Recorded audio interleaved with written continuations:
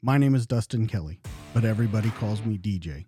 I'm prior Army, serving as both a Ford observer and a military police officer. I've spent the last 14 and a half years as a police officer and detective in a large metropolitan police department.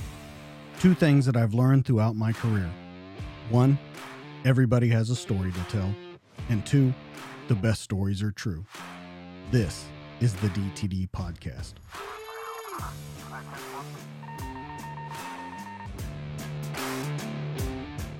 Hey guys, welcome back to the DTD Podcast. This week we tell a story. In 2014, a young Jordanian Air Force pilot was captured and burned to death by terrorists after his fighter aircraft crashed near Raqqa, Syria, during a combat sortie aimed at destroying an arsenal and other targets. In the carefully staged and filmed execution, the airman was caged, covered with gasoline, and set afire. Now, the terrorists that did this hoped that they would take down an entire country and a thought, but instead enraged the entire world. So tonight, Sam Katz is a New York-based New York Times best-selling author, magazine editor, and special feature correspondent. You know him before. He's written 30 books and articles, and he's been in Vanity Fair, Esquire, and GQ, and he's also been on this show. And tonight, he's here to talk about his book, No Shadows in the Desert: Murder, Vengeance, and Espionage in the War Against ISIS. Welcome back. Thank you so much for having me. Yeah, I'm so happy that you're here. This book, like I told you when we were talking, there's a ton of information in it. And I think that a lot of the stuff that happened in this is stuff that people don't really know about. They know about the war in a general sense of the word, and they know things that happened, but I don't think they knew the inner workings. And a couple of things that I wanted to start off with real quick is you talk about Al-Qaeda in it, you talk about ISIS, you talk about a couple different things.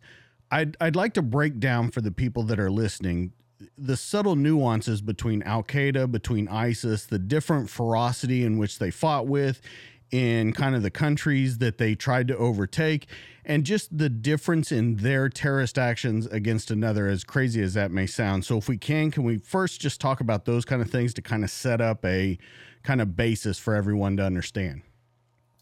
Well, on the very big picture, Al-Qaeda emerged out of many fundamentalist groups, primarily out of Egypt, Saudi Arabia, that found a common cause, a mission. When the Soviets invaded Afghanistan, shortly after the Soviet invasion, President Carter went on TV and in a press conference, said this was a war against Islam and it was a jihad. And that rang bells among many people around the world that they need to flock to Afghanistan and join a struggle against the Soviet Union. It was a struggle that ultimately we funded. It attracted many individuals who were languishing in Middle Eastern prisons, and it morphed with the help of Mr. bin Laden into what the world began to know as Al-Qaeda. Al-Qaeda began slowly as a Islamic terrorist group that wanted to make the West pay for the U.S. and the coalition stationing forces in Saudi Arabia during Gulf War I. It was well financed by individuals and governments in the Gulf. It grew. It had satellite offices and volunteers around the West and in emigre communities around the world. And it launched the most horrific terrorist attack in global history on 9/11. That, in turn, sparked many things around the Middle East, the invasion of Afghanistan, and ultimately Gulf War II. So when we want to think about Al-Qaeda and ISIS, I would always make the analogy, think of a street gang, and think of that same street gang after 10 years in the worst prison in America. And what emerged is a hardened, fanatical, incredibly ruthless and capable terrorist foe. And when Al-Qaeda in Iraq was created, let me backtrack for a second. The U.S. made one terrible error in Iraq. in that one of the first moves that it made after it captured Baghdad and seized most of the country was that it decided to destroy the entire civil service infrastructure, meaning individuals that had been sanitation workers and people who worked for the power grid, policemen, even intelligence officers who were working for the government and had pensions and could survive and provide for their families, lost everything overnight. And many of these individuals fought back. And many of them who were able to have been motivated by fundamentalist Islam fought back in an organized cells, especially once they were um, had the chance to arm themselves, and organize themselves into compartmentalized cells. They became what was the first resistance to the U.S. invasion and the Allies. And then, after many of these individuals were in prison for a long time, they became more radical, more capable. They got to share all of their tradecraft with one another, and the U.S. abandoned Iraq in 2011. They became the very metastasized version of Al Qaeda and what we now know as ISIS. So let me ask you: whenever you talk about that, they fired pretty much everybody that was in civil service, down to sanitation workers, everyone. Were those guys already, I don't want to say radicalized, but were they already on the way? And is that why that happened? Or can we explain kind of the background of why that actually happened? Because when you look at it as a whole and you see that they all were taken away from their jobs, pensions were taken away, when you put it to that they were already maybe radicalized or on that road there, you can sort of understand it. But then you turn it into an entirely different thing. So can you explain kind of the thinking behind doing that?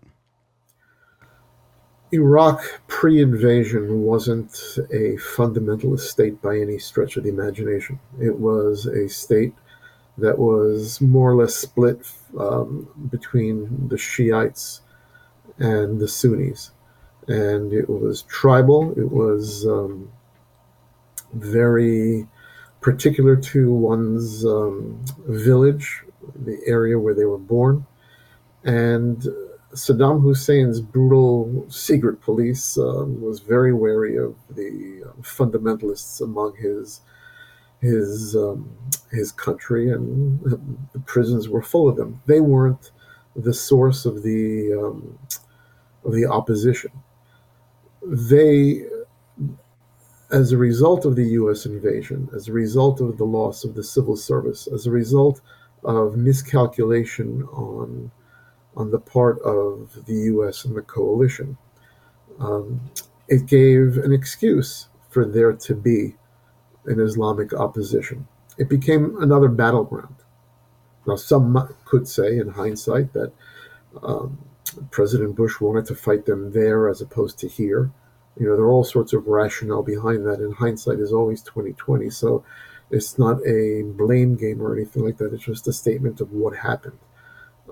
There were Baathists from the Baath Party, where Saddam came from, who opposed the U.S. Presence with military and terrorist attacks. There were Shiite groups that opposed the U.S. presence, and there were individuals and groups that migrated toward a fundamentalist way of mobilizing themselves. There was a Jordanian, Mr. Zarqawi, who created a satellite branch. If you want to look at Al Qaeda as a corporation, as the Walmart headquarters, so to speak, and all the little stores being their satellite offices, well, Musa Abu Zarqawi created Al Qaeda in Iraq. And that became a call to arms for fundamentalists from across the region and even across the world to come and fight the U.S. in a new location. And what happened there, because of the makeup of Iraq, because of the target rich environment of U.S. forces and U.S. investment and the promise of doing something that could resemble a pro-Western nation one day, the place became a bloodbath. And the individuals that migrated toward that group, who ended up incarcerated, ultimately ended up as being the core, the cadre of what would the world would know as ISIS.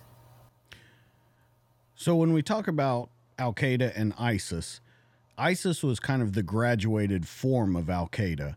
And I think that they, of course, the terror attacks with Al Qaeda and everything like that, but I think ISIS took it to a whole new level, especially in this book. You talk about a bunch of times where they actually had an entire section that was just there to make the propaganda videos, that was just there to kind of push this storyline that they were there to liberate, that they were there to help, and that they needed to push all of these people out of there. And if you didn't help them push out of there, there were consequences for that too. So it almost seems that even though those terror attacks happened with Al Qaeda, that they got even more advanced with ISIS. They started taking more risks. They started, and what I mean by risk is they started trying to take entire cities, and they actually were very successful in that in a couple of things. Why do you think that they go from Afghanistan to Iraq? Was it just ripe for the picking there, you think? Well, Al Qaeda was almost everywhere.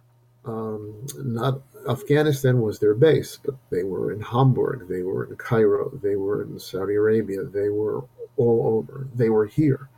Let's not forget that the 1993 bombing of the World Trade Center was one of the first attacks that could be linked to Al Qaeda.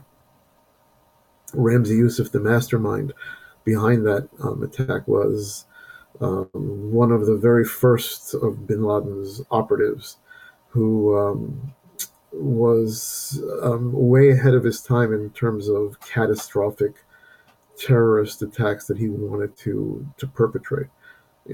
Think of 9/11 and think of the 1993 bombing, just from the New York office, so to speak. They wanted to topple one building onto another and kill more people than were killed on 9/11. His calculations were off. Ramzi Youssef, being a relative of Khalid Sheikh Mohammed, the mastermind of 9/11, it just shows how this progressed. And the same progression you could link to ISIS. The graduates of the Al Qaeda in Iraq Academy, the very hardcore individuals that would end up in detention in Iraq and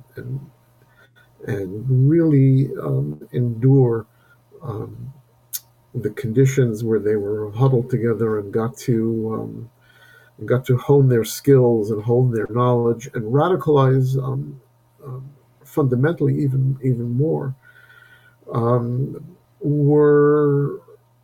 were able to to learn the lessons why they failed the first time. Now, when you take how the world advanced from 2003, 2004, 2005 to 2011 in terms of social media, in terms of in the West and in many parts of the world, people having being burnt out when it came to acts of standing up to this global terrorist threat. Ramzi Youssef, who was an emissary who came from Pakistan, was really the first Al Qaeda operations officer trying to spread the power of Al Qaeda, the message, the terrorist offensive, to the United States. And he had a cell that operated in New York. Al Qaeda was a global endeavor. It wasn't just limited to Pakistan or Afghanistan. It was, by all means, an international army that, because individuals had trained in Afghanistan for months and had gone back to their emigre communities, he had emissaries all over the world. It was part of what ISIS would later manipulate with its operatives flocking from all over the world to come fight in Iraq and Syria. And when we think of history and we forget history, we think of 20 plus years have now passed since 9/11. Well, the 1993 plot was designed to topple one tower into the other. And on an afternoon in February 1993, kill 30, 40, 50,000 people. When we think of the horror of 9/11, it could have been horribly worse almost a decade earlier. So we shouldn't think of this as just isolated to Iraq or Afghanistan. This was a global movement. And when we look at the post 9/11 world and the post invasion of Iraq world, and we look how terrorist armies operated, they had a tool that was readily available and in many cases inexpensive in mobile phones. Now, back then, they were the flip phones and none of the razzle dazzle that you have now with the iPhones and the Androids. But even the Nokias that were really prominent in the area had cameras and sophisticated recording capabilities. And if you were an operative, if you were a teenager, if you were an old man and you had a cell phone, you could do many things. You could take pictures of enemy movement. You could monitor attacks. You could take videos of individuals before they go and blow themselves up. And each of those phones had SIM cards. You could take a SIM card out, put it into a computer at an internet cafe before everybody had their laptops and the phones became more powerful. And you can email it to 1,000 people, and they could email it to 10,000 people.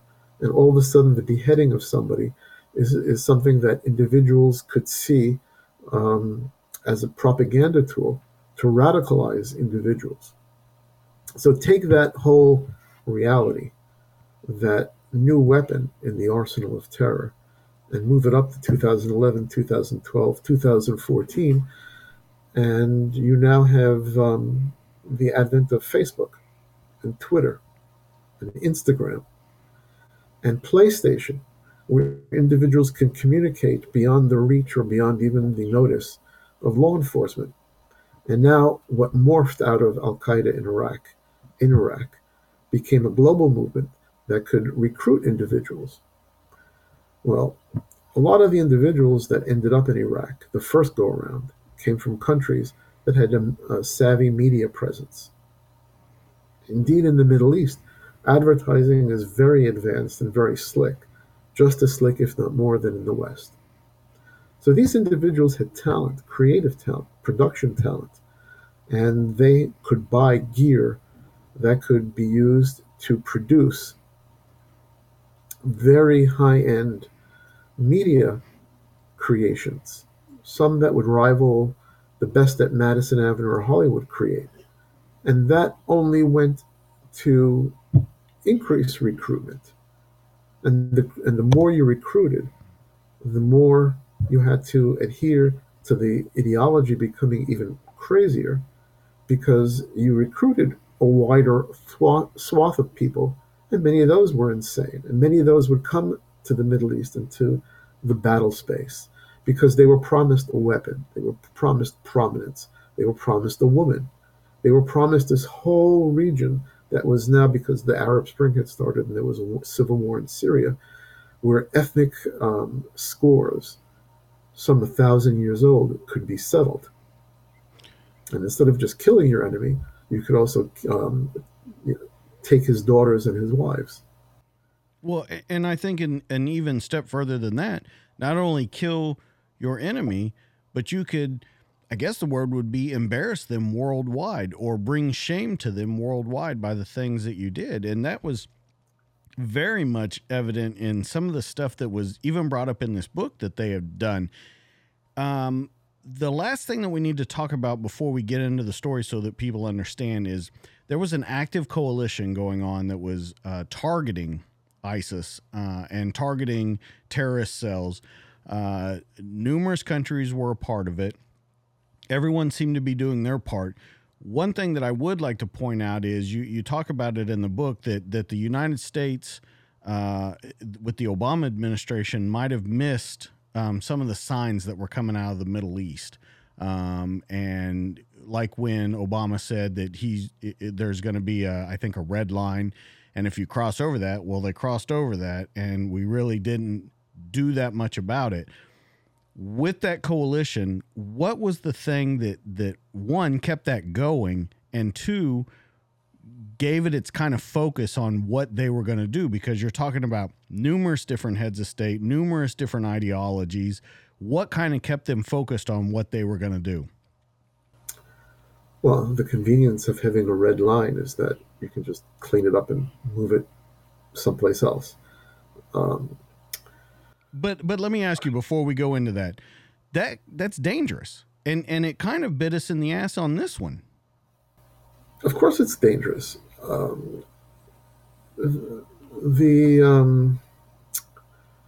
Without sounding too critical or too condescending or too all-knowing, because who the hell knows?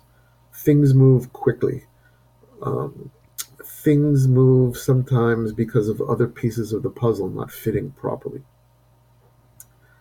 I think President Obama wanted, in his paragraph of history, to be a president who was not engaged in a war in the Middle East.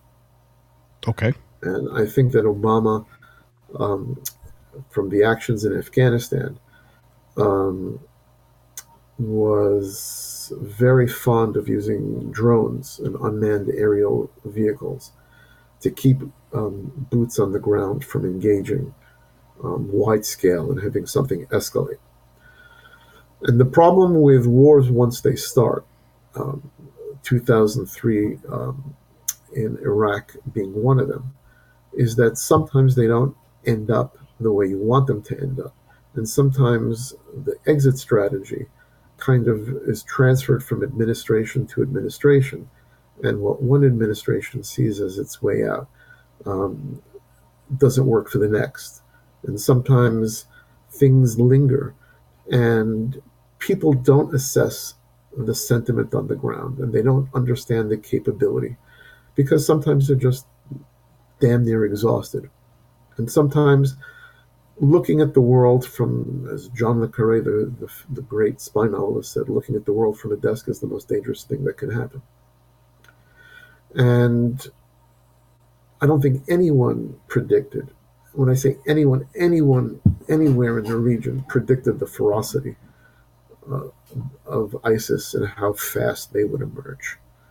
And it was, in most cases, because nobody really relayed the proper intelligence of how fragile Iraq was and how the policy of throwing money at a problem just wasn't working. So the Iraqis were, the country that we know now today of Iraq is built on ethnic and racial and religious lines, and not always the most capable individuals who have the national interest at heart are the people in charge. And people who were Shiites were incredibly cruel to individuals who were Sunni, and they only made the problem worse by making half of the population incredibly angry and bitter, and they were cruel beyond words. So what this red line that existed, what's made the coalition come to being against ISIS was the fact that almost overnight, this new group of men in black with black flags and Toyota pickups took over Mosul, one of the biggest cities in Iraq, and one of the most important cities because it was in the middle of its oil-rich country. And they moved on to Syria. And Syria had fractured in civil war. And little by little, with the land that they were capturing, they were threatening the core of U.S. allies in the region. They were threatening Jordan. They were threatening the Gulf. They had professed and advertised aspirations to go from the Persian Gulf all the way to the Atlantic Ocean. And no one knew how fast the Arab Spring would turn into an ISIS Spring. And it caused enormous alarm. It was not just a political alarm, it was an alarm of survival among many of the governments, our allies, our traditional allies in the Middle East. When all this springs up, you talk about that they realized that was a problem that you really couldn't throw money at. And you mentioned that a couple times in the book. But we do. We do. Absolutely. The question to it is, though, what they came up with was the Jordanian intelligence worked in a almost human intelligence completely. It wasn't giving them money. It wasn't promising them anything. It was knowing how to speak to the person, knowing the dialect, knowing the customs, and all those different things. And they found that that was the way to start moving against ISIS. Would you agree with that?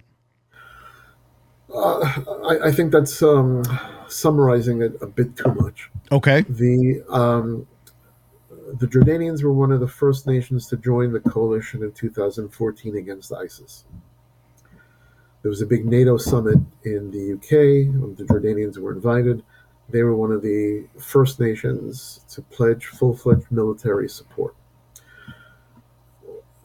Countries like Jordan have intelligence services that forever were designed to protect the regime and to protect their interests from outside threats. And Jordan's GID, the General Intelligence Department, was one of the better ones in the region. And because the technology wasn't the same technology that maybe existed in Israel or in the West, wasn't readily available to them, or wasn't applicable to the threat environment that they existed in, they focused and specialized in human intelligence.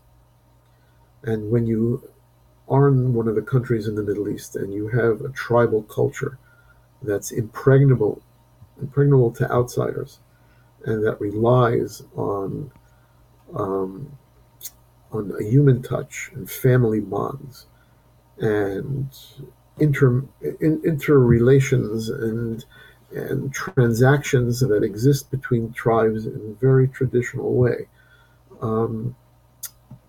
The Jordanian GID was ideally suited for this campaign, especially in Iraq, because Iraq and Jordan were created on artificial lines drawn by the British and the French at the end of the First World War. And tribes that existed on the Jordanian end of that artificial line also existed. An extension of that existed on the Iraqi. So they had the natural connection. They had the blood ties, and blood is much thicker than anything else on the other side of the equation. So they had people that could be relied upon.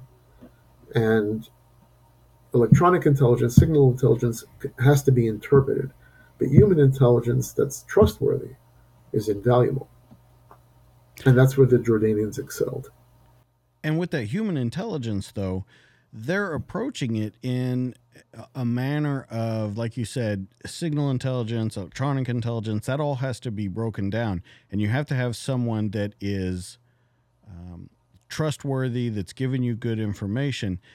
At times, they were finding double and triple agents that were giving information and things like that.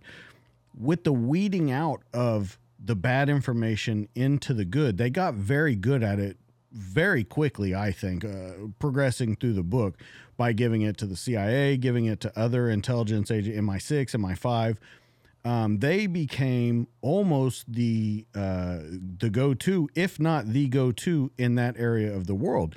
And I mean by countries that were very powerful, very wealthy, could, as you said, throw money at problems. They started going to these guys for their information. Well, they were on the front lines. The Iraq and Jordan share a long border. Jordan is a very, very key component to Western strategies in the Middle East. It borders Israel, so it has larger importance when it comes to the geopolitical strategic makeup of this world. The Its frontline status and the fact that it knew how to locate assets on the ground.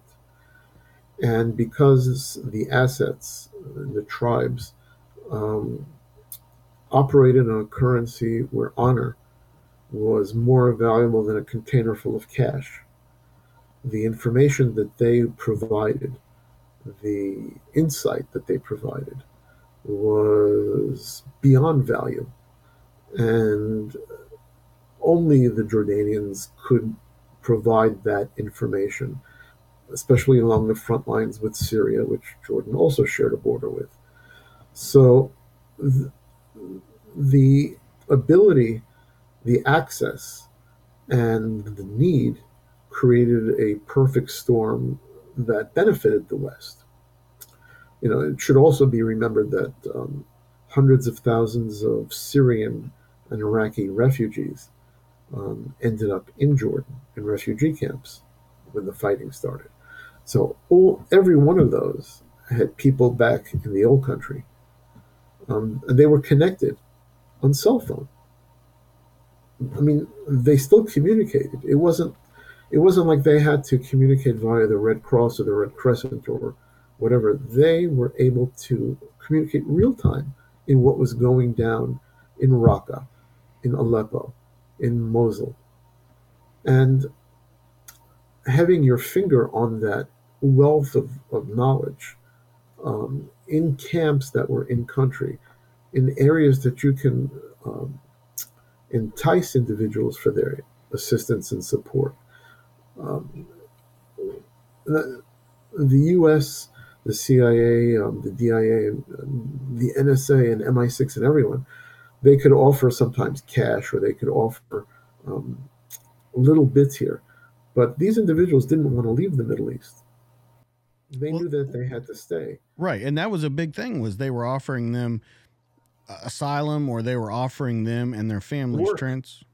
a Right, life. right. Now, when you mention that, all of the refugees coming across, that was actually why King Abdullah was here in the United States whenever the video hit the internet. In the story that we're going to talk about, he was here to actually go from, I think we were giving them $600 million a year. He wanted to bump it up to $1 billion a year in funding, in assets that they'll give them to keep the military going, to keep the strikes going, and to kind of offset the cost of all of those refugees. Was there a reason why we decided to go from that? That's a huge jump from 600 million to $1 billion a year. That's a gigantic jump. Was the information and were they worth that much to us? Because I don't think people understand, if they were that important to us, why they were that important to us. Well, Jordan is, if you think of real estate being the most value, where you are in real estate is the most valuable um, element in engaging price. Jordan borders Israel, borders Syria, borders Iraq, and Saudi Arabia. It is a nation that has very few natural resources. Its most its greatest export is educated individuals and talent. It's a pro-Western country. It's a country that has a very strong British backbone from the times of the Mandate. They are a strong U.S. ally. They were one of the first Arab countries to make peace with Israel. Um, Having Jordan is also a country with an enormously large Palestinian population.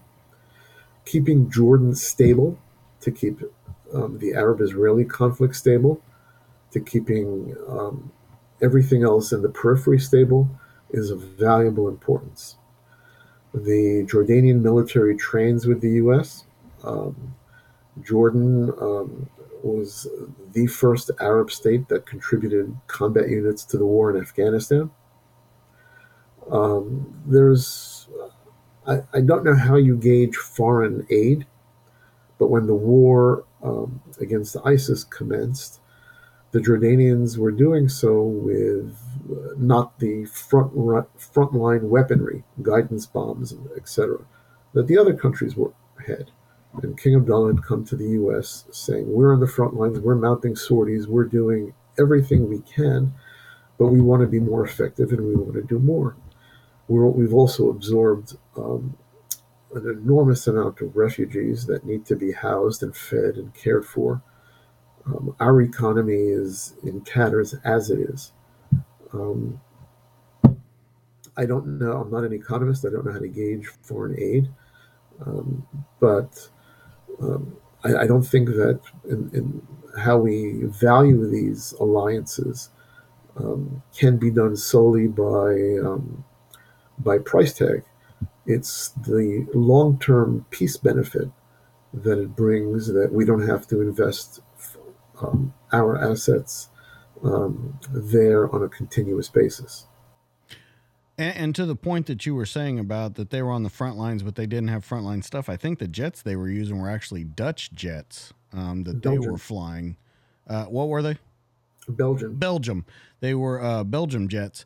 Um, so I see that you're saying that. So let's actually get into the story because I think we've got all the players, kind of the politics that are going on there, and everything. You set it up kind of great by saying they were the first ones to join the coalition, the fight in Afghanistan. So they're running these sortie missions, and the way you describe it in the book is that different countries are taking different times of the day. One runs sorties in the morning, one runs them in the afternoon, one runs them at night, and then there's ones that just run them constantly.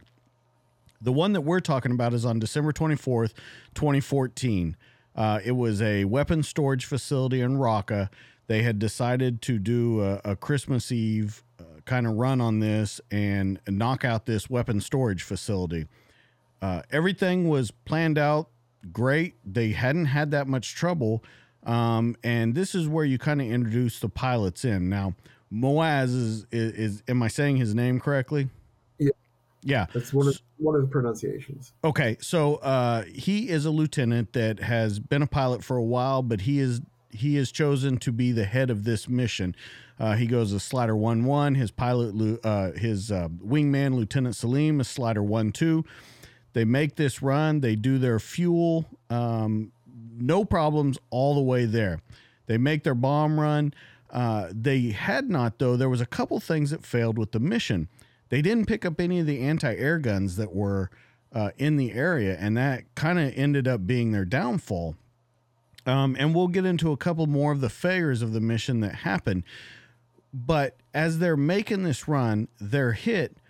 The problem that I saw was with everything that they were doing, they were going so far in. You had pointed out in the book that they weren't close enough to a friendly or a locale that they could land that plane if they had to. They wanted to get far away, of course, from the danger, but there was nowhere really close to go. And that ultimately is why he decided to ditch the plane. And then just a ton of things happened on his way to the ground. But in that first run that we're talking about, as they're making this run, are they making a difference in their minds there by these runs? Because I got the feeling through the entire book that they thought they were really kind of taking it to the enemy and just pounding targets over and over. That's the sense that you get with these guys talking about it. Is that the correct way to kind of look at that situation? Absolutely. They ISIS threatened to bring Jordan, to bring the region back 1,000 years, and these individuals wanted to fight it with every ounce inside them. Um, it's think of it from the perspective of a young officer who is facing this monstrosity that's emerging. That's this unstoppable force where people are being beheaded in the street, and women are being seized and raped, and it's become an apocalyptical, chaotic world that's hours from their homes and their families. The the coalition coordinated the airstrikes. There was a command center and in Kuwait, and it controlled everything was done via satellite remotely. In hindsight, that was mistake number one, because the combat search and rescue for the sorties was also out of Kuwait. Great. That I was hoping you would bring that up. And the feeling was that if a pilot needed to ditch, there'd be enough time to bring whoever was on call that day to execute the rescue mission. And what wasn't taken into consideration, what maybe fell by the wayside on that particular operation, was that the Marines that were on call that day would need 4 hours to get to Raqqa. And that Muaz Kasasbeh, the pilot, didn't have 4 hours. He barely had 4 minutes. And his aircraft wasn't hit, according to some reports. According to some, it suffered mechanical damage. But whatever it was, he was forced to ditch. He was forced to eject. And he landed in hostile territory and was captured almost immediately. And the individuals who captured him were of a motley crew from the former Soviet Union, from Central Asia, from Europe, and from the Middle East, that formed this ISIS army that was pushing across Syria.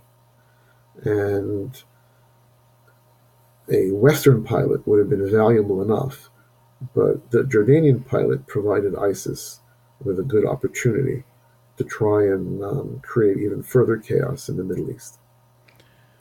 Let's talk about this rescue stuff for a minute, because like you said, the Marines that were on call needed 4 hours to get there. That was well known that they needed 4 hours to get there.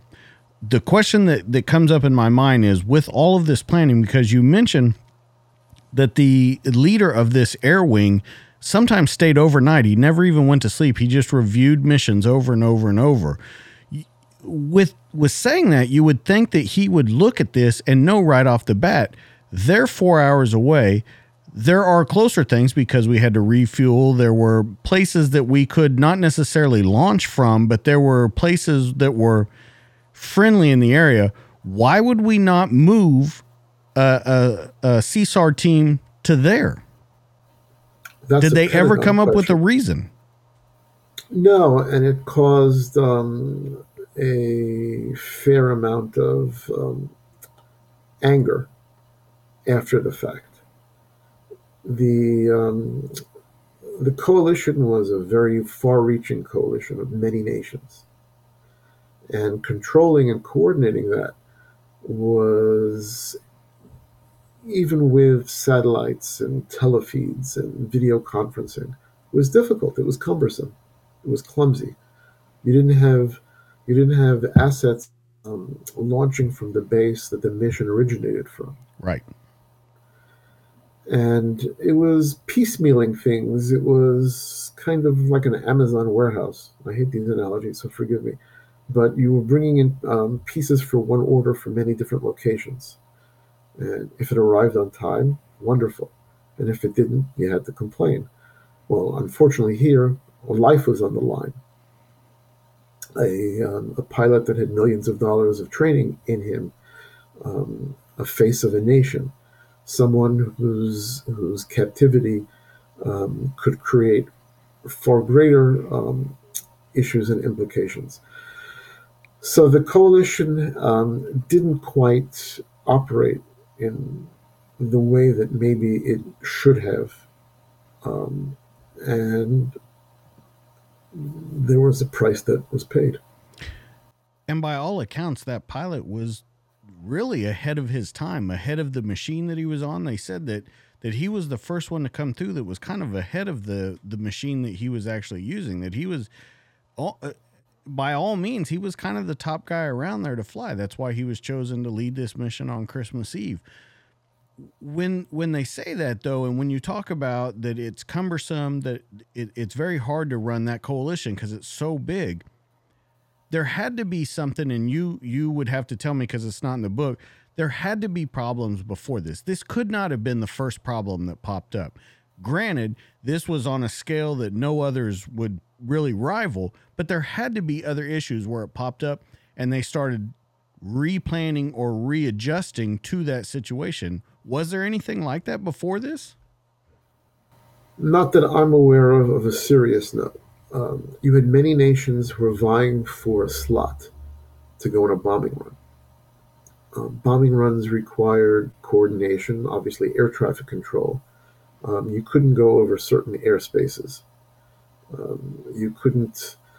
Um, you didn't want to create a an environment where you also didn't have enough tankers up in the air. So it was a fairly Herculean effort to maintain all those aircraft from many different countries where the pilots spoke different languages, operated different machinery. Um, you could have in one day sometimes the aircraft of 12 different air forces flying missions. I mean, this was a world war when it came to defeating ISIS. You could have, in fact, one of the pictures that I found that we used in the book um, was, I mean, I have photos of the Jordanian sorties and the base that I visited, but you also have U.S. Navy, U.S. Marine, um, French Air Force, and there's a photo of Royal Australian Air Force aircraft bombing Mosul. I mean, this was a truly global effort, and it was an effort that required a UN a sort of ability to cross communicate. And like anything that happens that's micromanaged from a distance, there were shortcomings. And coalition units wanted to be there. Like if you give soldiers, airmen, or sailors the option to be in the thick of things, commanders are going to jump at the chance. And the squadron leaders wanted their squadrons to be the ones. They wanted their aircraft to be the ones. They wanted the ones to hit good targets. They wanted to be the ones to make a significant dent in the ISIS army. With him ditching the plane, you mentioned that he's very calm in his communications, that he's ditching the plane, that he's bailing out. But once he bails out, he doesn't land on land. He can't get the chute to go the right direction. It pushes him into the Euphrates. And it was kind of just a comedy of errors, just a perfect storm of stuff going on. He's really close to the village of Al Akarisha, I think is how you say Yes. it. And Al Tunisi is there with his motley crew that you're saying. They see all of this happen and they head out there. Like you said, it's within the first 4 minutes that they grab him out of the water. Now they realize right away that they have something here, that this is bigger than what they expected it to be when they get on the ground there. They pull him from the water, they strip him, they beat him repeatedly, and then take him back to a basement in Karak, in Raqqa, and he meets with who's in charge. When this happens, I guess I'm trying to understand, because his wingman flew over him for a minute and headed back. Were there messages going back and forth that, hey, he's bailed out? They knew he had bailed out because he said it over the air. Why are they not scrambling once again to get a rescue team there? Whether it's the 4 hour away Marines or just trying to scramble something from where they launched from or a little bit closer. That seemed to never happen. So where was the breakdown there? The breakdown is when you decentralize, or when you overly centralize, rather, the command control infrastructure. Okay. It becomes incredibly difficult to have an immediate response. And these are realities of events that happened before in Benghazi, for example. That was learned from Mogadishu. Once the plan goes off, and now there's a rescue involved. You have the you have um, the opportunity to turn something terrible but localized into something far more serious with greater repercussions. And because he was seized so quickly, and there were only two Jordanian aircraft up above, um, it was, I guess, by the time a rescue could have been coordinated, um, it would have been virtually impossible to locate him without there being a full fledged military assault on Raqqa. And then the ramifications of that, it would have to have been an airborne assault. Right. And I get that. I guess my question is it almost seemed, and maybe I'm wrong in reading the book the way I took it, it almost seemed like they thought, well, he's grabbed. It's going to take too long to get there. And it kind of just went to the wayside. Like they didn't even try and do it. Am I wrong in that? Because that's the feeling I got from reading it, that they kind of looked at the situation as a whole, figured out it was a loser of a situation, and backed away from it. well, usually in the way normal air operations work, if they're launching from a base, there is a CSAR capability on call that Right. could reach them quickly. Because this wasn't handled um, according to these guidelines from the get go, doing it after the fact was virtually impossible. Because they had invested in this system, in this apparatus, you couldn't kind of turn the clock back and start over again. It was done. And once it was done, and once the kind of the chain of command got the gist of what was happening, it was already too late. Now So, there were special ops efforts to try and locate him absolutely. after the fact, but that immediate rescue um, was very, very, very difficult. It's also, um, in thinking about it, the war against ISIS in Syria and in Iraq weren't wars where there were defined front lines. The village could have been Yazidi, the next door village could have been ISIS, the next one could have been Kurdish. And depending on the wind and where you ended up, even if you launched a strike against one, you might not be hitting. You might be hitting friendly forces, Right. or the battle lines shifted fairly quickly. There needs to be at one point, again, decisions that, thank God, I don't have to make. Right. Um, when do you risk more? For one, what are the costs of escalation that you, as a coalition, as the Jordanian government, as an air force, as a squadron, what are those decisions of what you invest to try and get someone out when you don't know exactly where he is, when you've blown your window. Yeah, absolutely. And I think that's kind of where I was going with that question. Was it seemed like almost an afterthought to it. Now we talked about the perfect storm of everything that goes wrong. As they take him, they realize that he has a cell phone. Now he wasn't supposed to have this cell phone on him. It was supposed to be in his locker. He didn't have Yes. time. He didn't have time to get back to his locker, so he took it. He thought, I'll be back by noon, which is always, if I've ever learned anything, that's always the thing that leads you down the wrong path, by thinking you're going to be a certain place at a certain time. He has this phone, but as they bring him down, they take the phone from him, and they realize that this phone is a treasure trove of resource for them. When this happens, they find a whole new thing. They find pictures of the base. They find pictures of family. They find pictures of other pilots, of weapon systems, of all different kinds of things in here. How important was that they had that at that moment? Because it doesn't seem to me like they used it at that minute. They used it a little later on, but almost in a psychological warfare, not as a ground and pound tearing up a target warfare.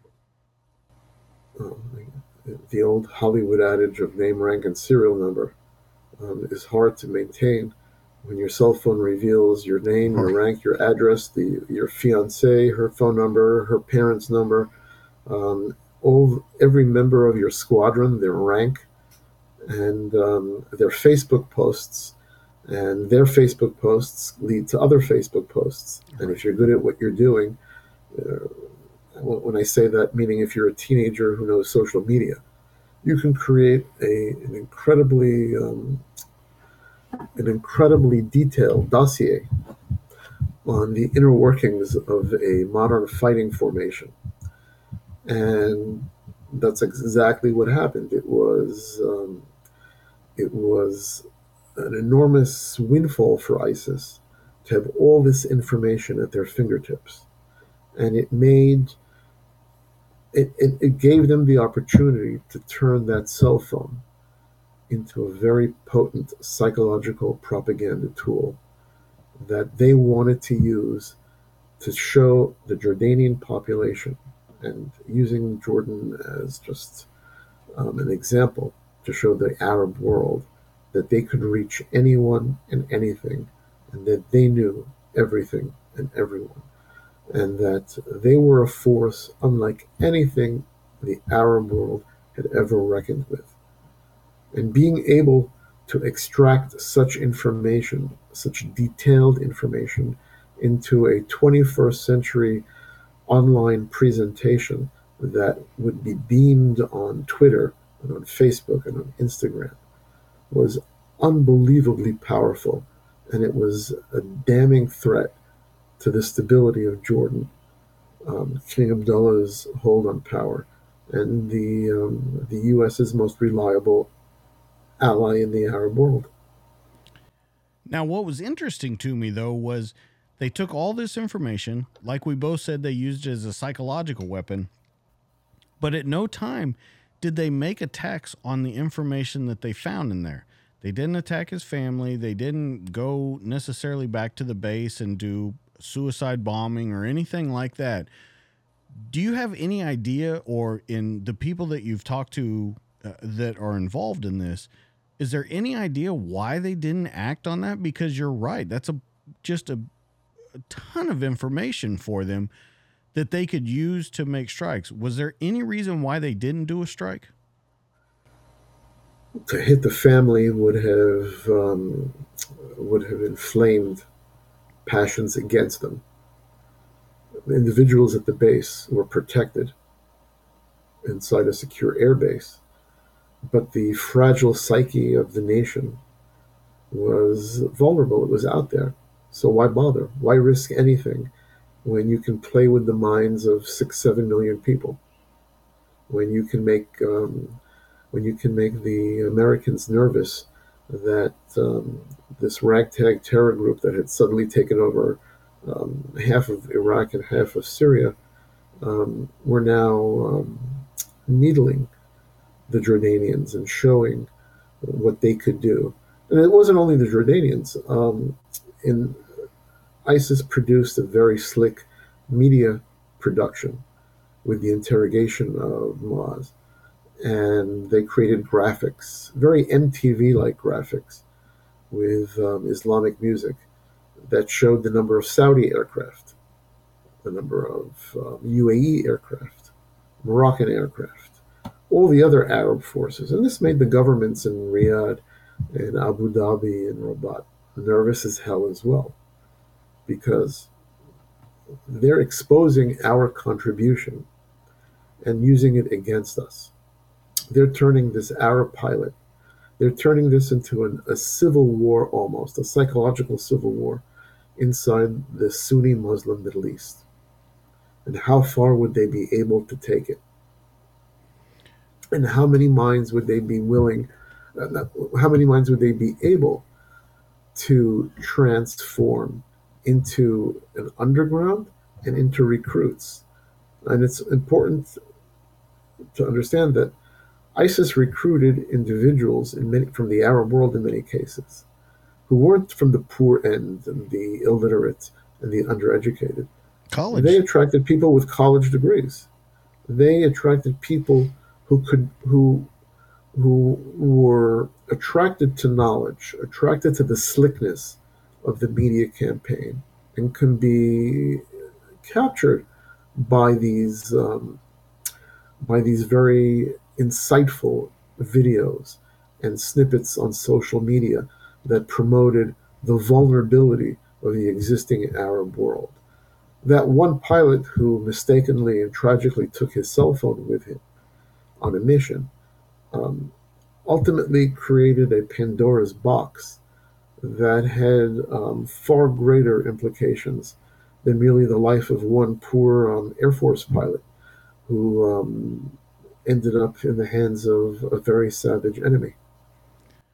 Well, I think even more than that, but I think where they made the mistake was when we talk about how many people could they recruit.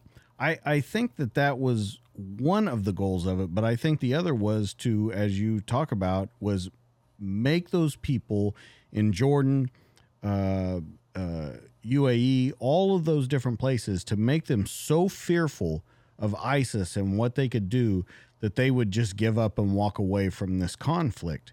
And in turn, they did the exact opposite. They ignited, as we get into this even more, a fever that they had never seen before.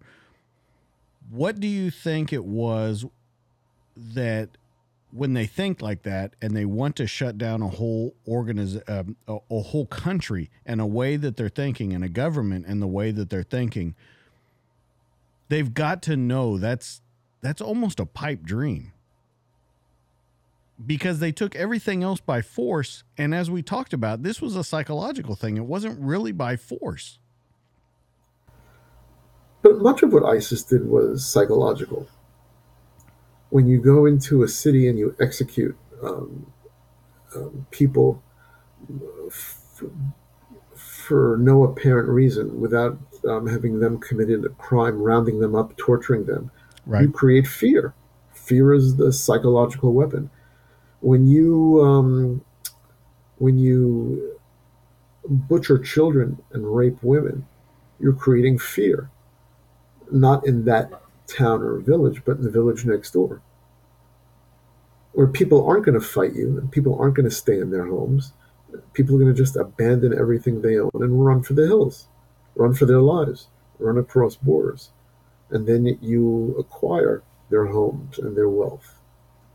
And you create, you're able to conquer land and seize wealth without having to fight for it, because people are running in your wake, because people are scared shitless from you. And that's what they wanted to do. And part of their message, um, the old Steve Martin, let's see, Martin, Billy Crystal from Saturday Night Live, when he played Fernando, it's more important to look good than to feel good. Um, to ISIS, it was more important to look fierce than to be fierce. I mean, they were fierce, but they perpetrated horrific crimes that were filmed, and videotaped with glee. Um, Torture that for us is beyond barbaric and beyond Middle Ages, and they did it in ways that were designed specifically, in a very slick manner, um, in ways that Hollywood producers work very hard to achieve, to evoke emotion and anger and fear, and in some cases, people would rather join them than fight them. There were multiple facets to their social media blitz, to their Hollywood blitz, to their rock videos that could be seen and shared online. And that's one of the things that made them such a potent force to contend with, because they were able to provide an attractive solution to many people that felt lost as a result of the war on terror. Immigrants in France and Belgium and elsewhere who were poor, who were marginalized. For whatever reason, it doesn't matter. And they were able to find them a home in ISIS, where they had money, where they were given a weapon, where they were given a woman. In many cases, the first for all of these people to have any of these things. And then they were they were sent back in many cases back to their communities. And if you look at the litany of ISIS attacks that occurred, most notably the ones in Paris, where hundreds were killed, over 100 people were killed. Was this where they The did three separate attacks all in one day, or Yes, four separate attacks in one day? yes, Okay. on the Friday the 13th, 2015 um, attacks. The media, the use of social media for recruitment, for the propagation of fear, and for communication was incredibly sophisticated. And they wanted to, and ISIS wanted to use that sophistication to create a domino effect, get Jordan out of the way, move into the Arab Israeli conflict, move into Sinai, where they were already very well entrenched, move further into Libya. I mean, they had a very clear path before them. There were only a few nations and obstacles in their way. Can we talk about the five main conspirators with this? If you would, can you go through who they are and kind of their importance in this situation? You have to give me the names, and I'll give you Okay.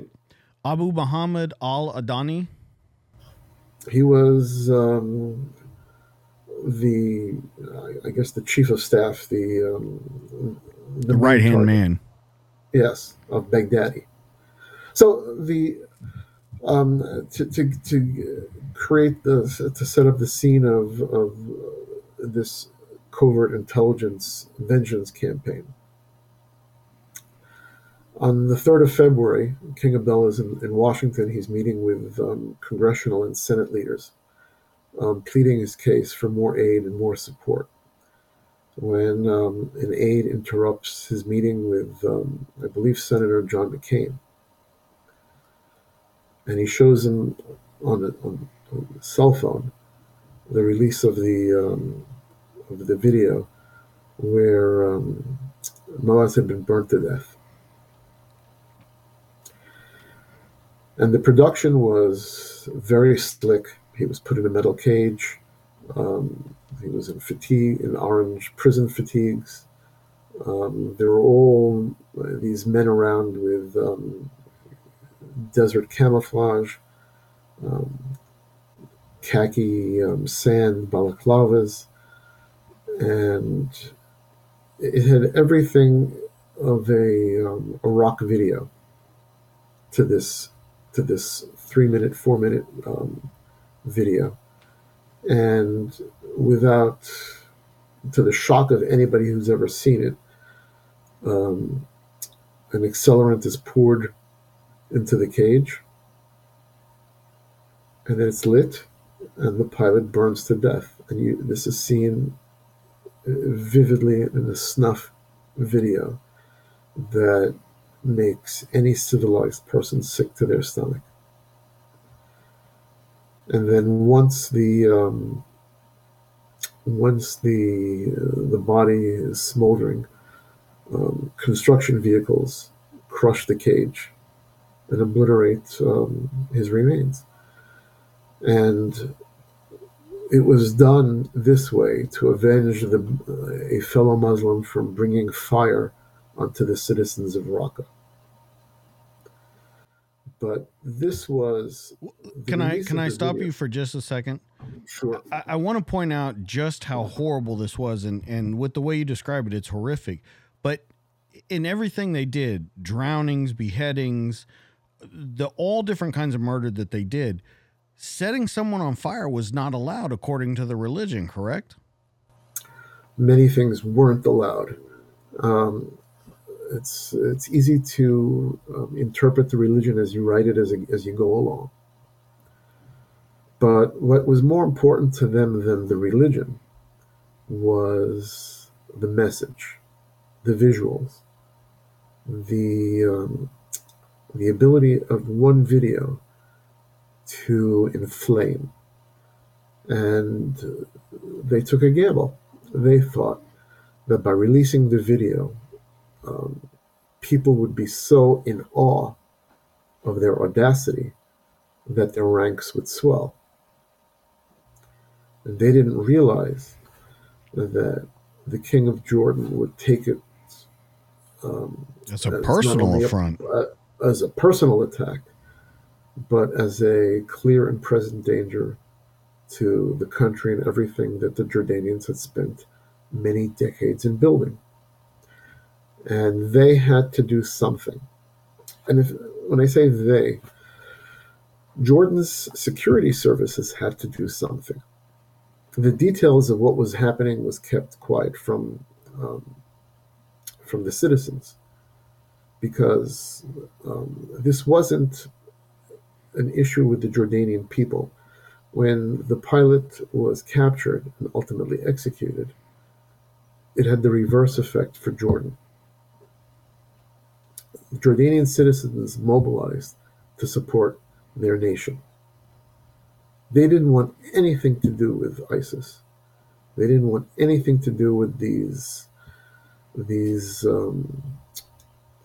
mentally ill individuals who took it upon themselves to go above and beyond the red line of barbarity. They wanted to show their countrymen and the world that they stood for everything that was against ISIS. But King Abdullah had to show his generals, he had to show his intelligence chiefs, and he had to show the CIA that the gloves were off and that the coalition's way of doing stuff couldn't rely upon satellites and the old way of doing things. This was the time you had to call in the Bedouins. You had to call in the old way of doing things. You had to gather intelligence. And in mimicking, in some ways, the very famous Israeli Hittims after Munich, you had to eviscerate the organization by chopping off the heads of the men who were responsible. Now, by chopping off the heads, others would take its place. But you would also make the organization look up and look back instead of looking forward. And if you had them more nervous about living to fight tomorrow rather than living to fight and conquer another country, then you would weaken their overall capabilities. Sam, let's back up for just a minute though. With you saying that he was showing his generals, his intelligence agency, the gloves are off. I want to talk about when he was in the United States when that happened, because the way it's written in the book and the way I understand it was he told the United States, look, the gloves are off. You can be a part of this or you can just stand by and watch us do it, but this will happen.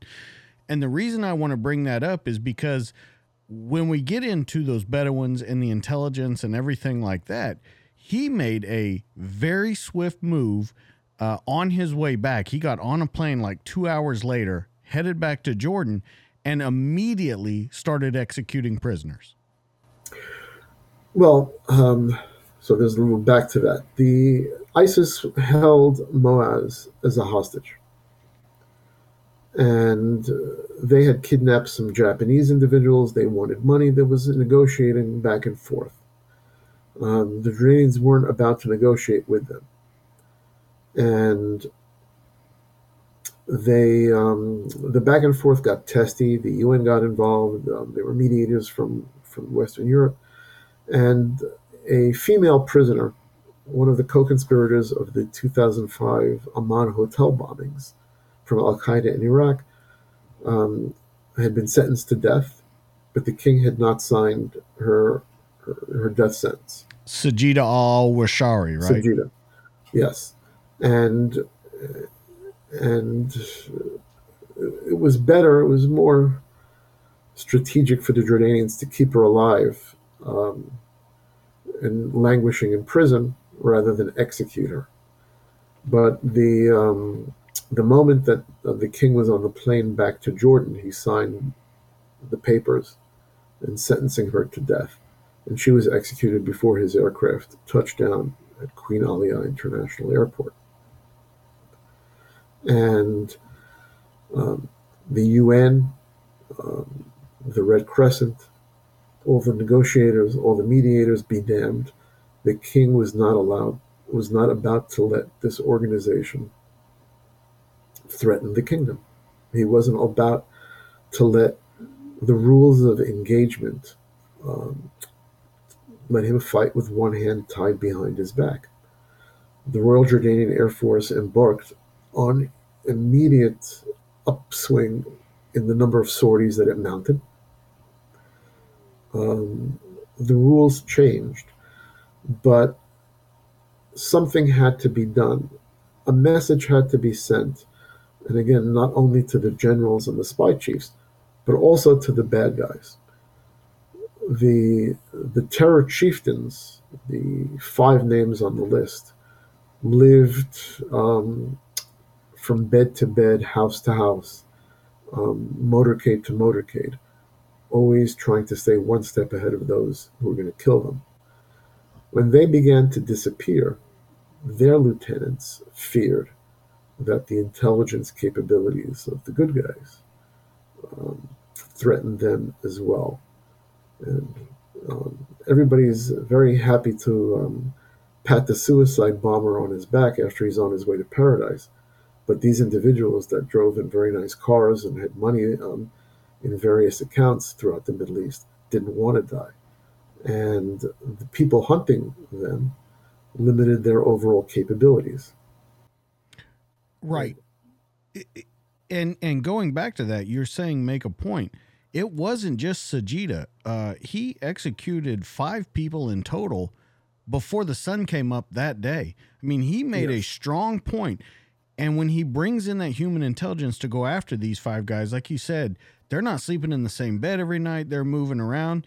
And what was interesting to me was they put $5 million bounties, $10 million bounties, $1 million bounties, depending on where you were in kind of the fallout from that of the 5. Because I think in reading the book and kind of learning about this, I think that there was very much a pecking order of these 5 conspirators, of who they wanted. Now, it may not have gone in that order, but there was definitely a pecking order of who wanted to be taken out first, who needed to pay, and how much people were willing to pay for that. Well, the pecking order was also based on the available intelligence and opportunity. Opportunity is always the most important element in equations such as this.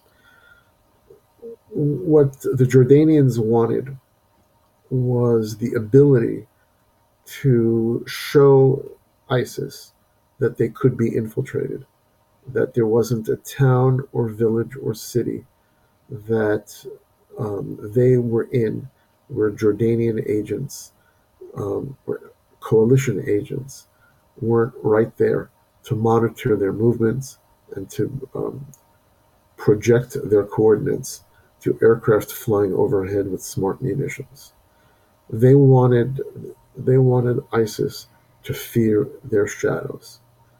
And the game before the release of the video was a war of airstrikes, a war that was not so, a war that didn't hit the commanders of ISIS where they lived and where they slept.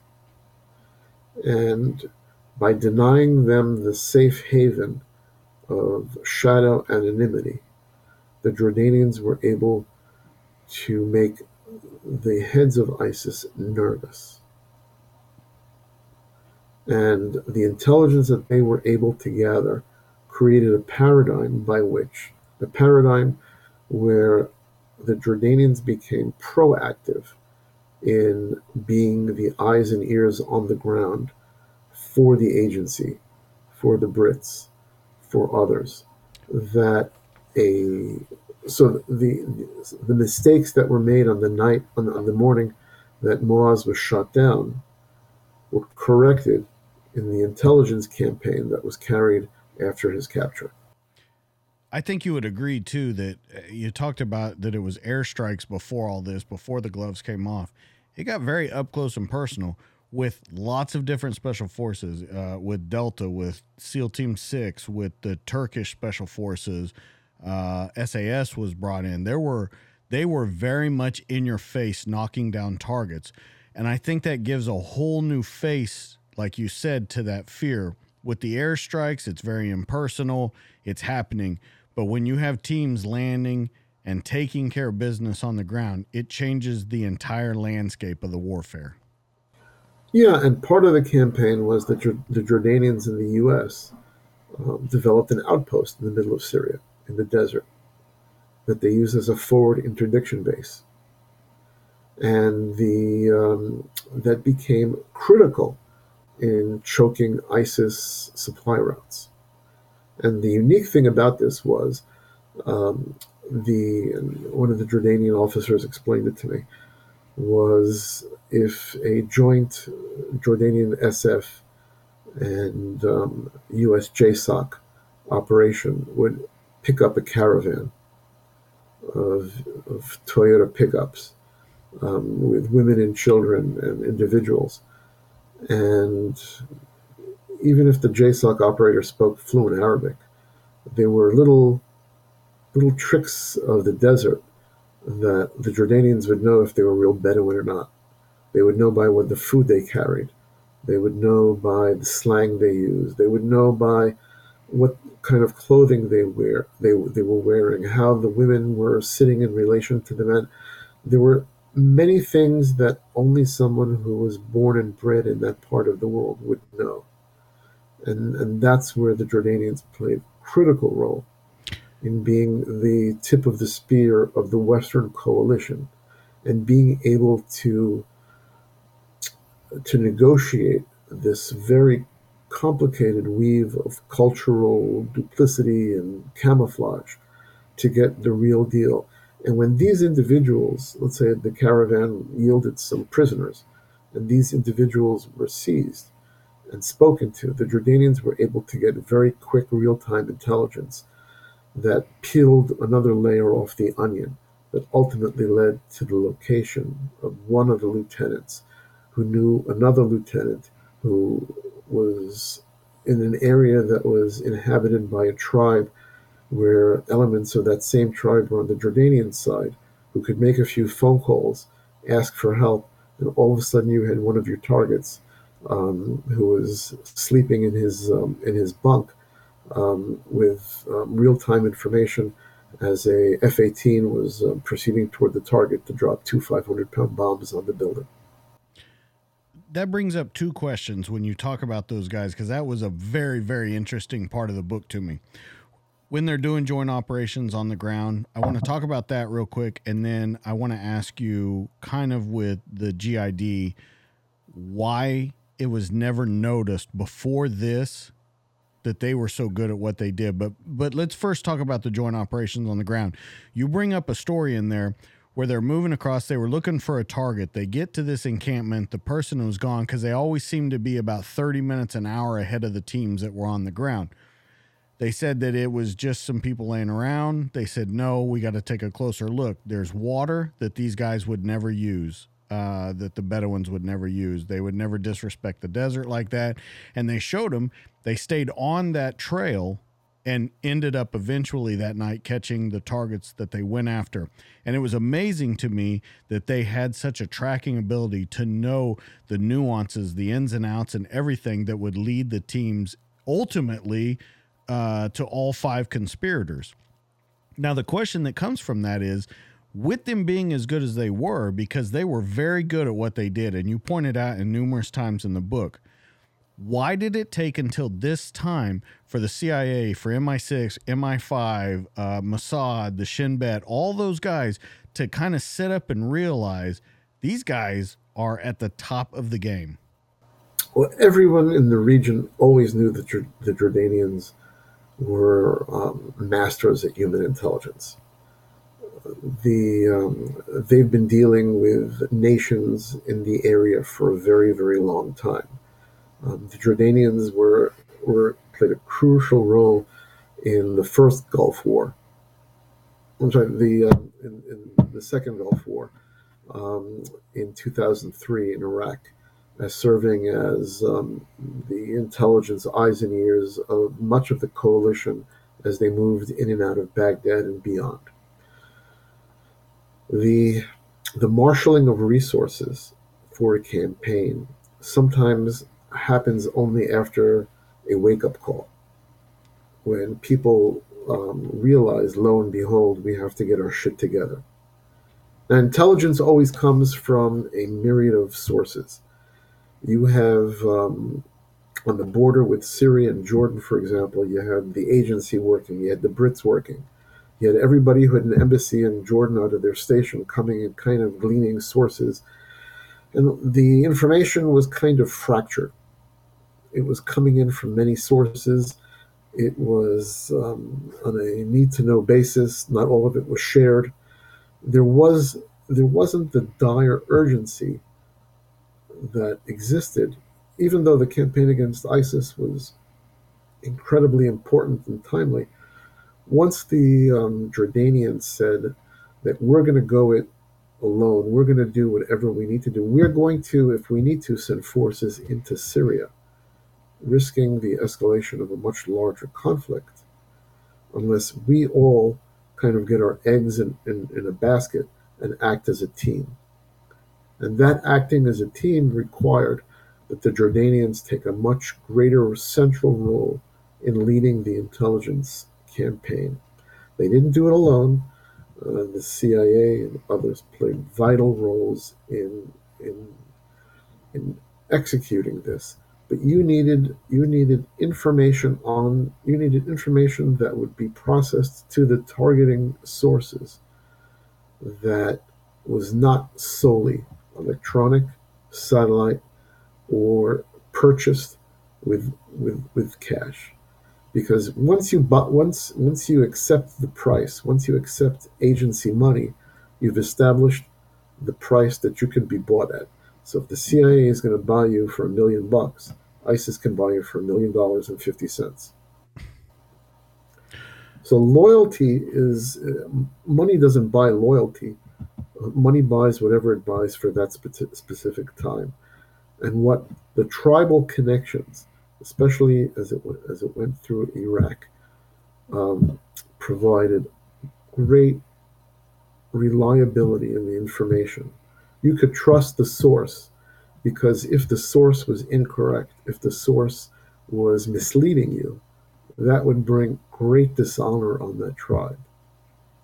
And that dishonor could never be corrected, no matter how much money would be later thrown at it. Also, because the border with Jordan and Syria had always been porous, had always been a smuggling haven, there were superhighways that existed for individuals and intelligence agents that, when properly used, provided ease of access between the two nations. And it provided a flow of human intelligence. Now, human intelligence isn't perfect, but when you have very reliable human intelligence with the best of technology that an agency like the CIA can bring, and you have the need, the political, the strategic need to bring these bastards to justice, and you combine all of them, you have a successful campaign against a very potent terrorist army. And this was the beginning of the end of the military campaign against ISIS. And ISIS never recovered from that miscalculation when they decided to not only not treat their POW with respect, as the Quran dictates, but to execute him in such a horrific way and try and set the Middle East on fire, and ultimately lead to their own demise. In saying that, let's kind of get to the final point of everything that kind of summed up the book for me. During Operation Guillotine, there were kill lists that were made, and those kill lists got filled. They got the job done. They did what they were supposed to do. They got the people. What was interesting to me, though, was after these kill lists are established, everything is taken care of with these kill lists. The people on the kill list are knocked off. There's still terrorist incidents that happen right after that. And we talked about some of them with the multiple attacks in France and things. The mind state, and you've been doing this for your entire adult life, learning about this. So this is more of a mind state question for me that I'm trying to understand. With ISIS being taken down, with the ferocity that the world showed them after this happened, what is going through these guys' mind to push another attack? Because that's exactly what they were trying to do in France when they hit multiple targets in one day. They're trying to go back to that.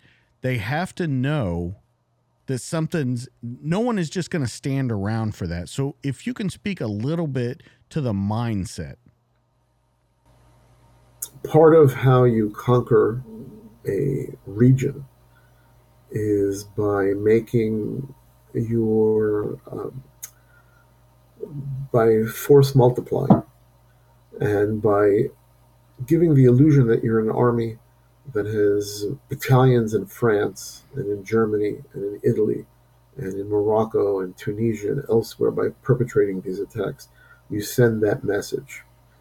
However, the more territory that ISIS lost, the more attacks that happened where individuals and their cell phones and computers were seized, the greater intelligence was gathered on these individuals, on the jihadists.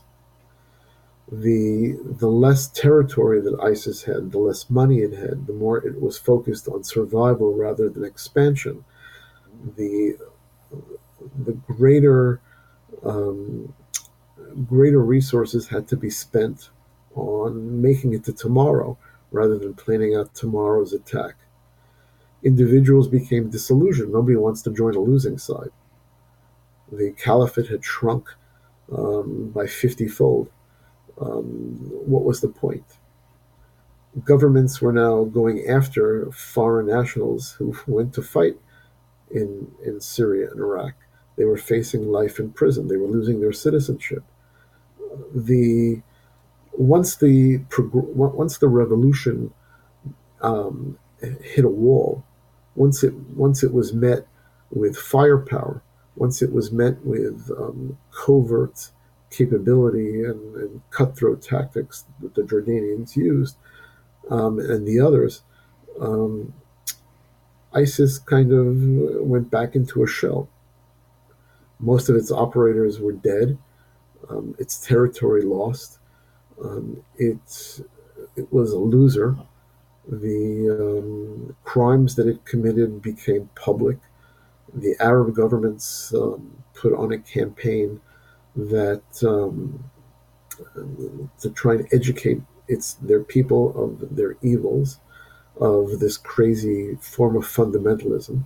And in Syria specifically, the civil war where ISIS was able to flourish against the regime in power in Damascus now became a true superpower conflict with the Russians now committing full-fledged military might, the Iranians committing full-fledged military might to defeat ISIS.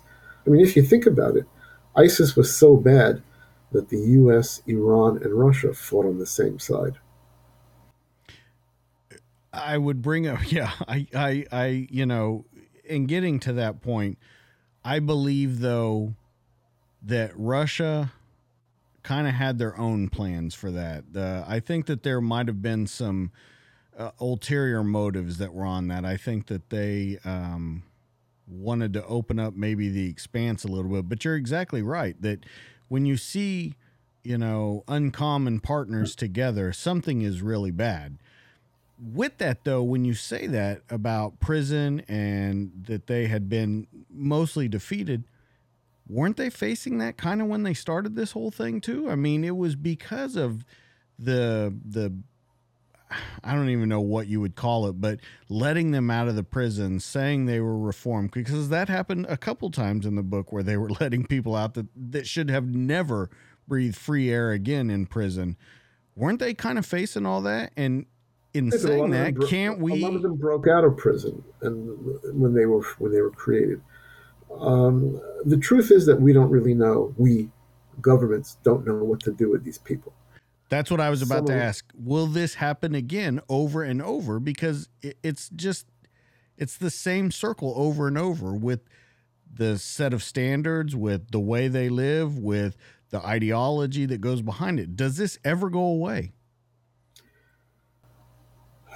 That's a question for people much smarter than I am. I don't know if it ever goes away. In a bizarre sort of thinking, the pandemic slowed it down. Okay. It's very hard. It's very hard to try and conquer the Middle East when you're in quarantine and you're social distancing. Um, no one knows. No one knows how the Middle East will go, which is why people are always nervous about anything that happens from from Afghanistan all the way to Morocco and the Atlantic coast. The area is so volatile. One incident, one I mean, think of in the history of conflict of the region, modern history, the last 20 years, of how many catastrophic terrorist attacks occurred. The burning of a pilot had the ability to create a, a war that raged from Iraq all the way to Morocco, with Arab states fighting other Arab states in Arab states, um, to stop an fundamentalist Islamic force that the world did not know how far they would go. And the Middle East is a region where one incident, one tragedy can spiral beyond anyone's control.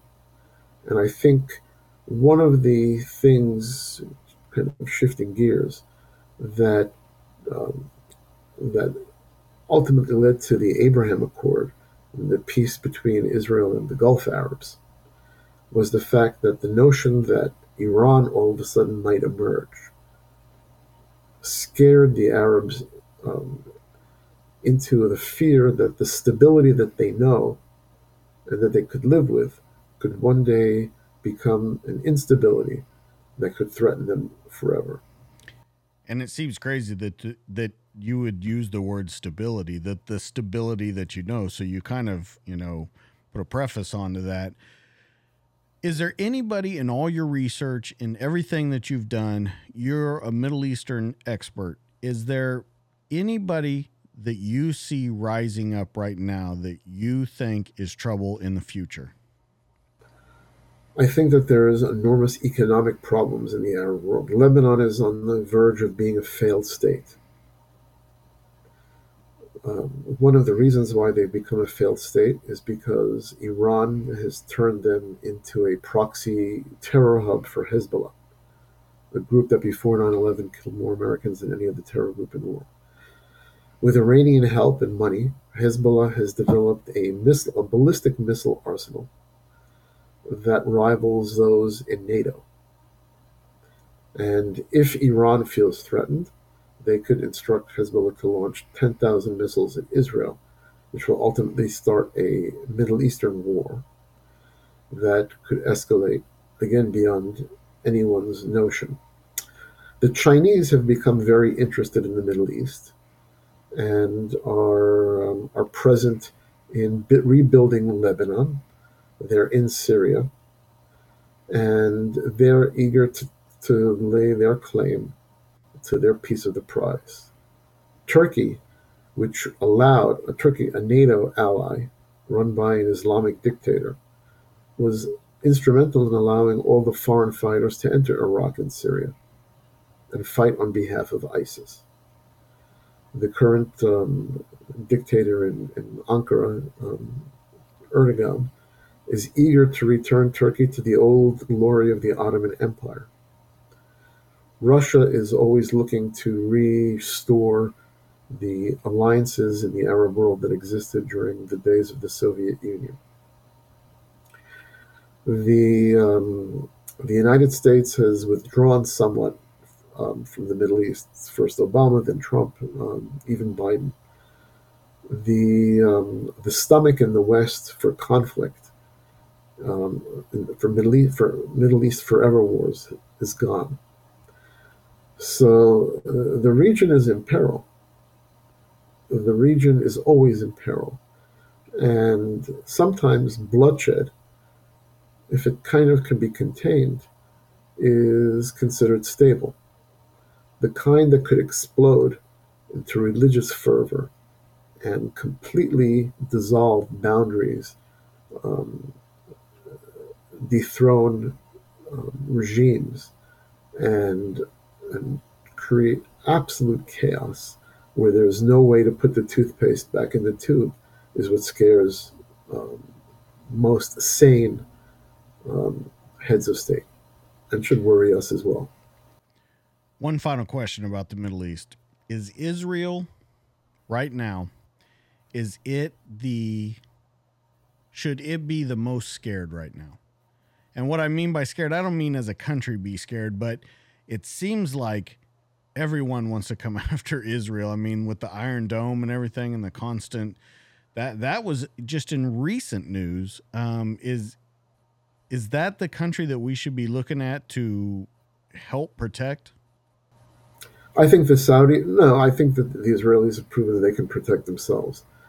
I think that the real worry is what happens to the linchpins of our Middle Eastern policy for many years, the Saudis and the Gulf Arabs, when the oil runs out, or the oil because of, of new energy sources loses a lot of its value.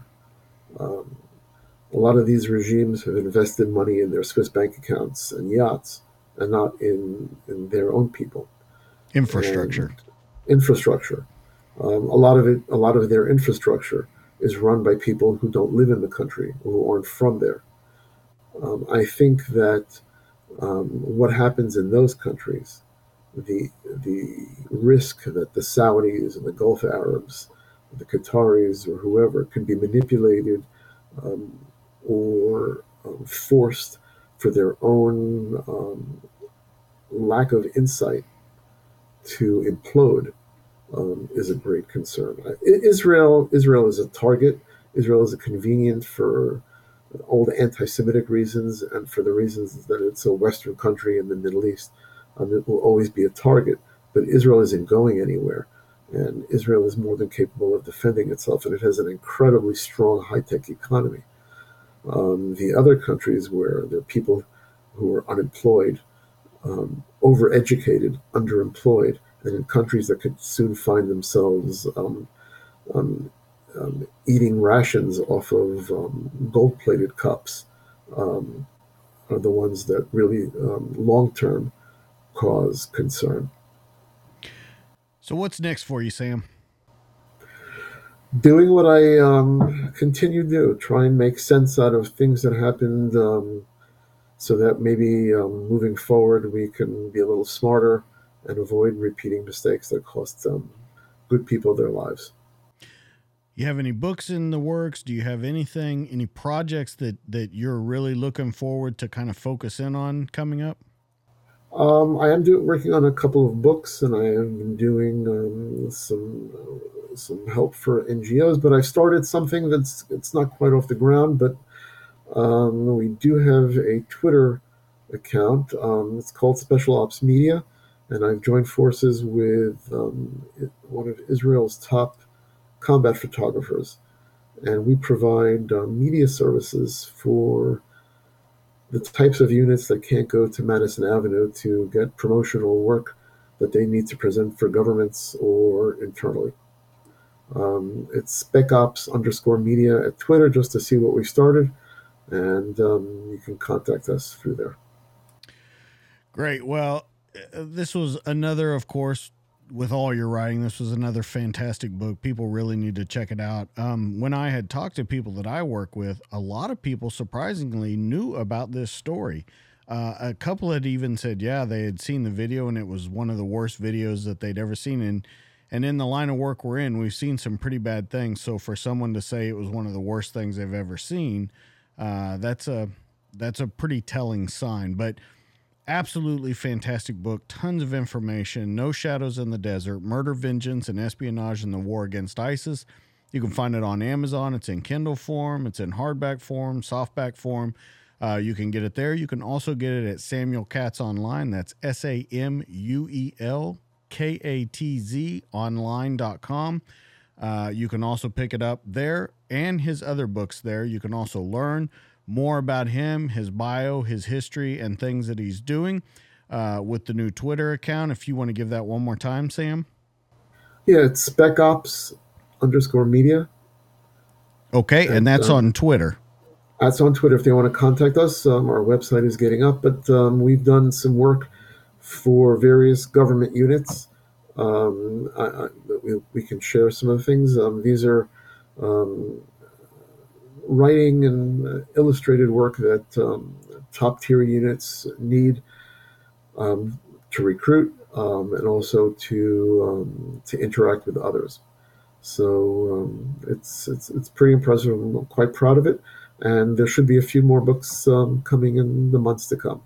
Great. I'll let you know so you can let your followers know as well. Yeah, great. Thank you so much for that. So, guys, you got to check out this book, No Shadows in the Desert, Murder, Vengeance, and Espionage in the War Against ISIS. It's a fantastic story.